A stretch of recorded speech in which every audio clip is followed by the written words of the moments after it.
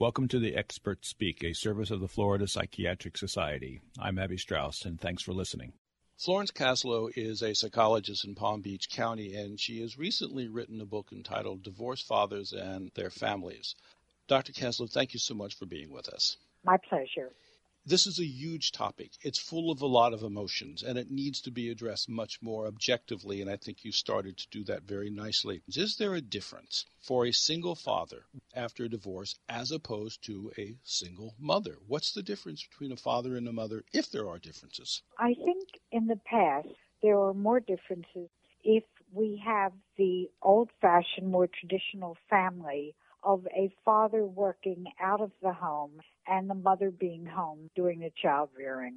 But with the advent of women's liberation and more women in the workplace, that difference has changed a great deal. Also, the women's movement was followed by the men's movement, and more fathers are working less hours and spending much more time with the children. There are a certain number of men who work from home and really share in the child rearing. So where you have a situation where both parents have been actively involved in child rearing, or neither of them has been that involved, and it's been turned over primarily to nannies and babysitters, you have very different situations. So if both have been involved, then when they split, they're both used to the roles and responsibilities of chauffeuring, of helping with homework, of dealing with the children and their friends with sleepovers. If neither has been very involved, then the children have another great loss of whichever parent moves out. And the parent who moves out then has to arrange for sufficient coverage of the children so they don't become latchkey kids. You make a very interesting point when you talked about how the women's movement has been followed by a men's movement. I don't think a lot of people have really given much thought to this, and I was struck by a comment in your book in which you talked about how men basically have been misdescribed. Correct, and part of that has happened with men being extruded or excluded. Very frequently what we've seen is that although it may be the woman who asks for the divorce and wants the divorce, somehow she expects that the father will do the moving out. And to the children, it's the parent who moves out that really is the one they perceive as having left and abandoned them, and they resent it. If he explains that I did this because your mother, in effect, told me to, locked me out, had my clothes outside when I came home from work, then he's denigrating the mother, which we always tell divorced parents not to do.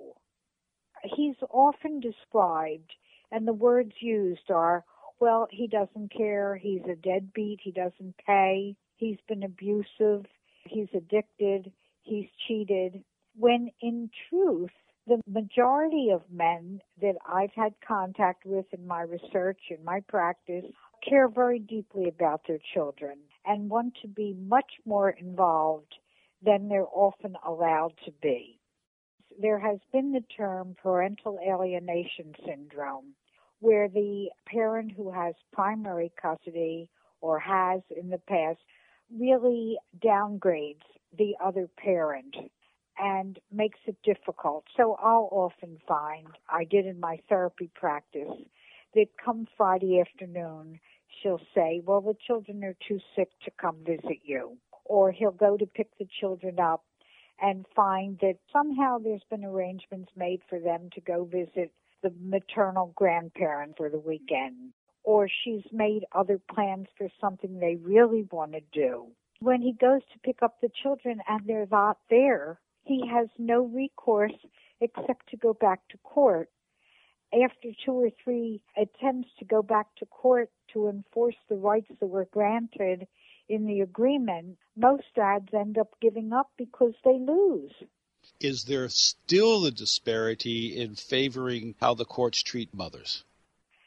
In many jurisdictions, but not all. Much depends on how the law is interpreted in that jurisdiction, the predilection of the judge, whether he or she is divorced himself and has carried their memories of what that was like, what their own biases and prejudices are and what they know about child development, and the fact that providing neither parent is abusive or negligent, they really need to have both parents in their lives.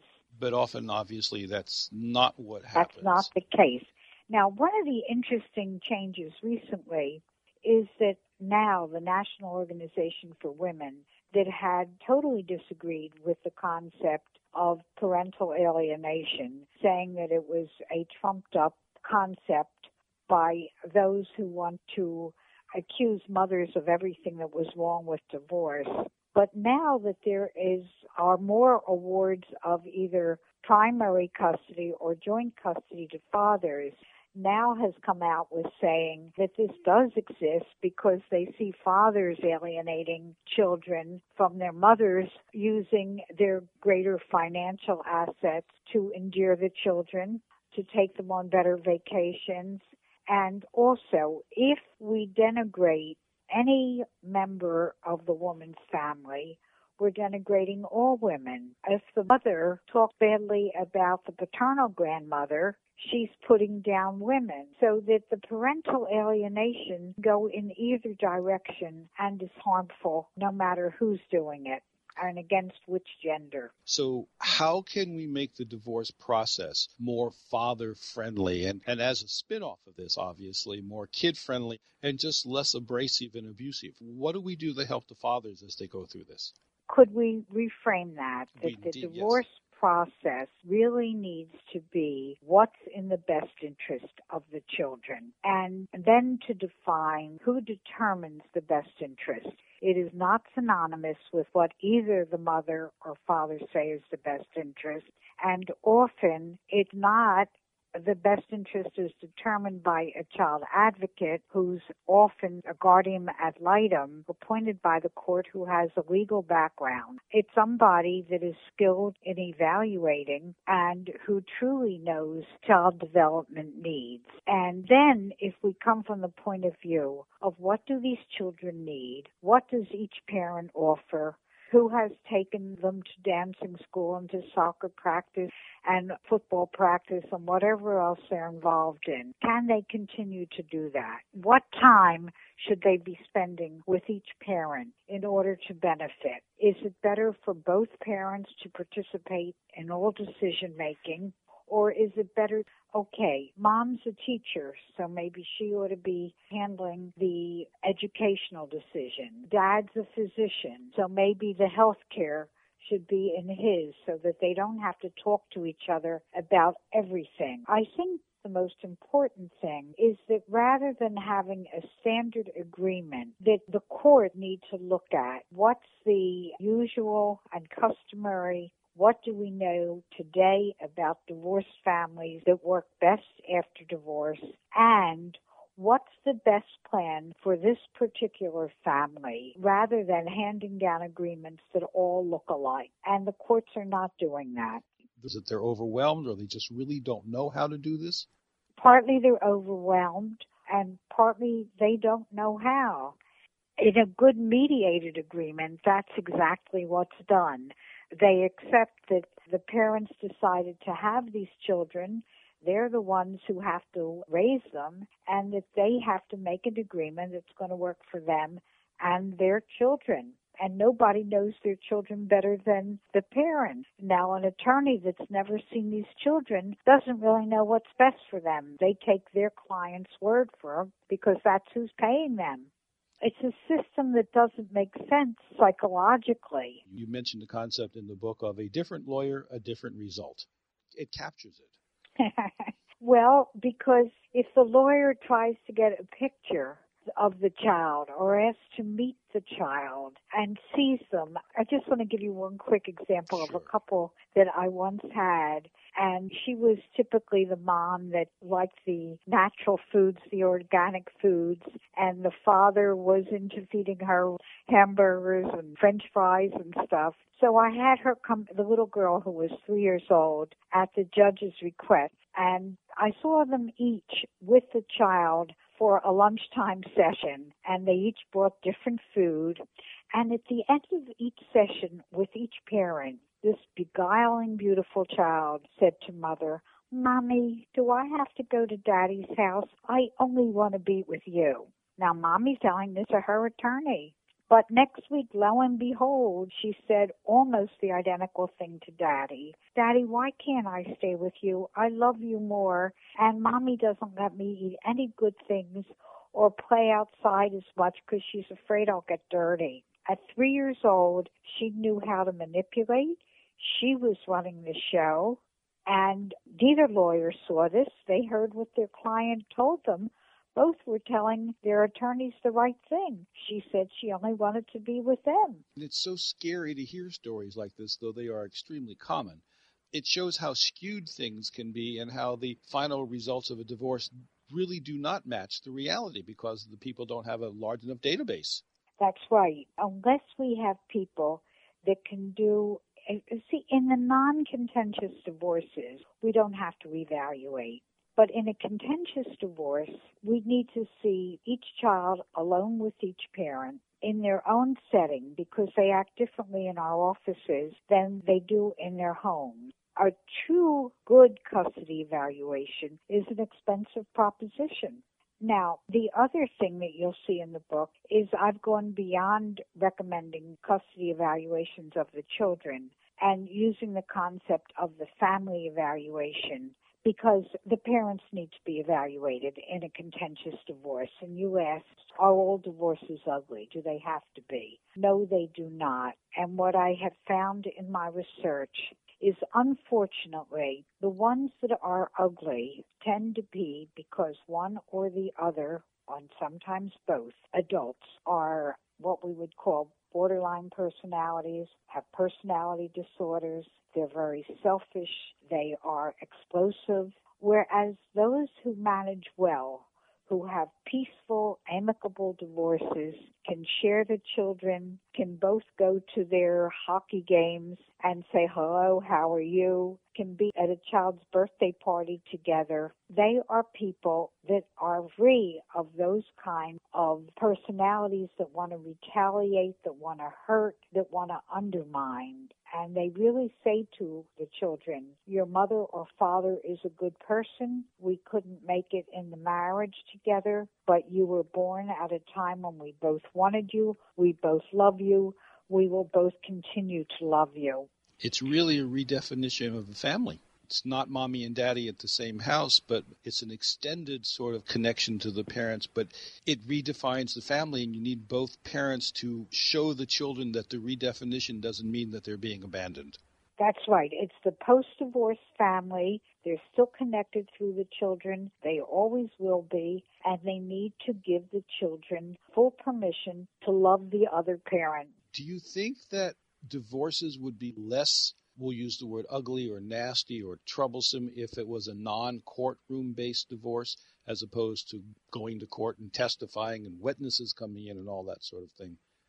I think that divorce mediation, where they can reach a good agreement and that's turned in and the judge is willing to go with it, to look at it, make sure it makes sense.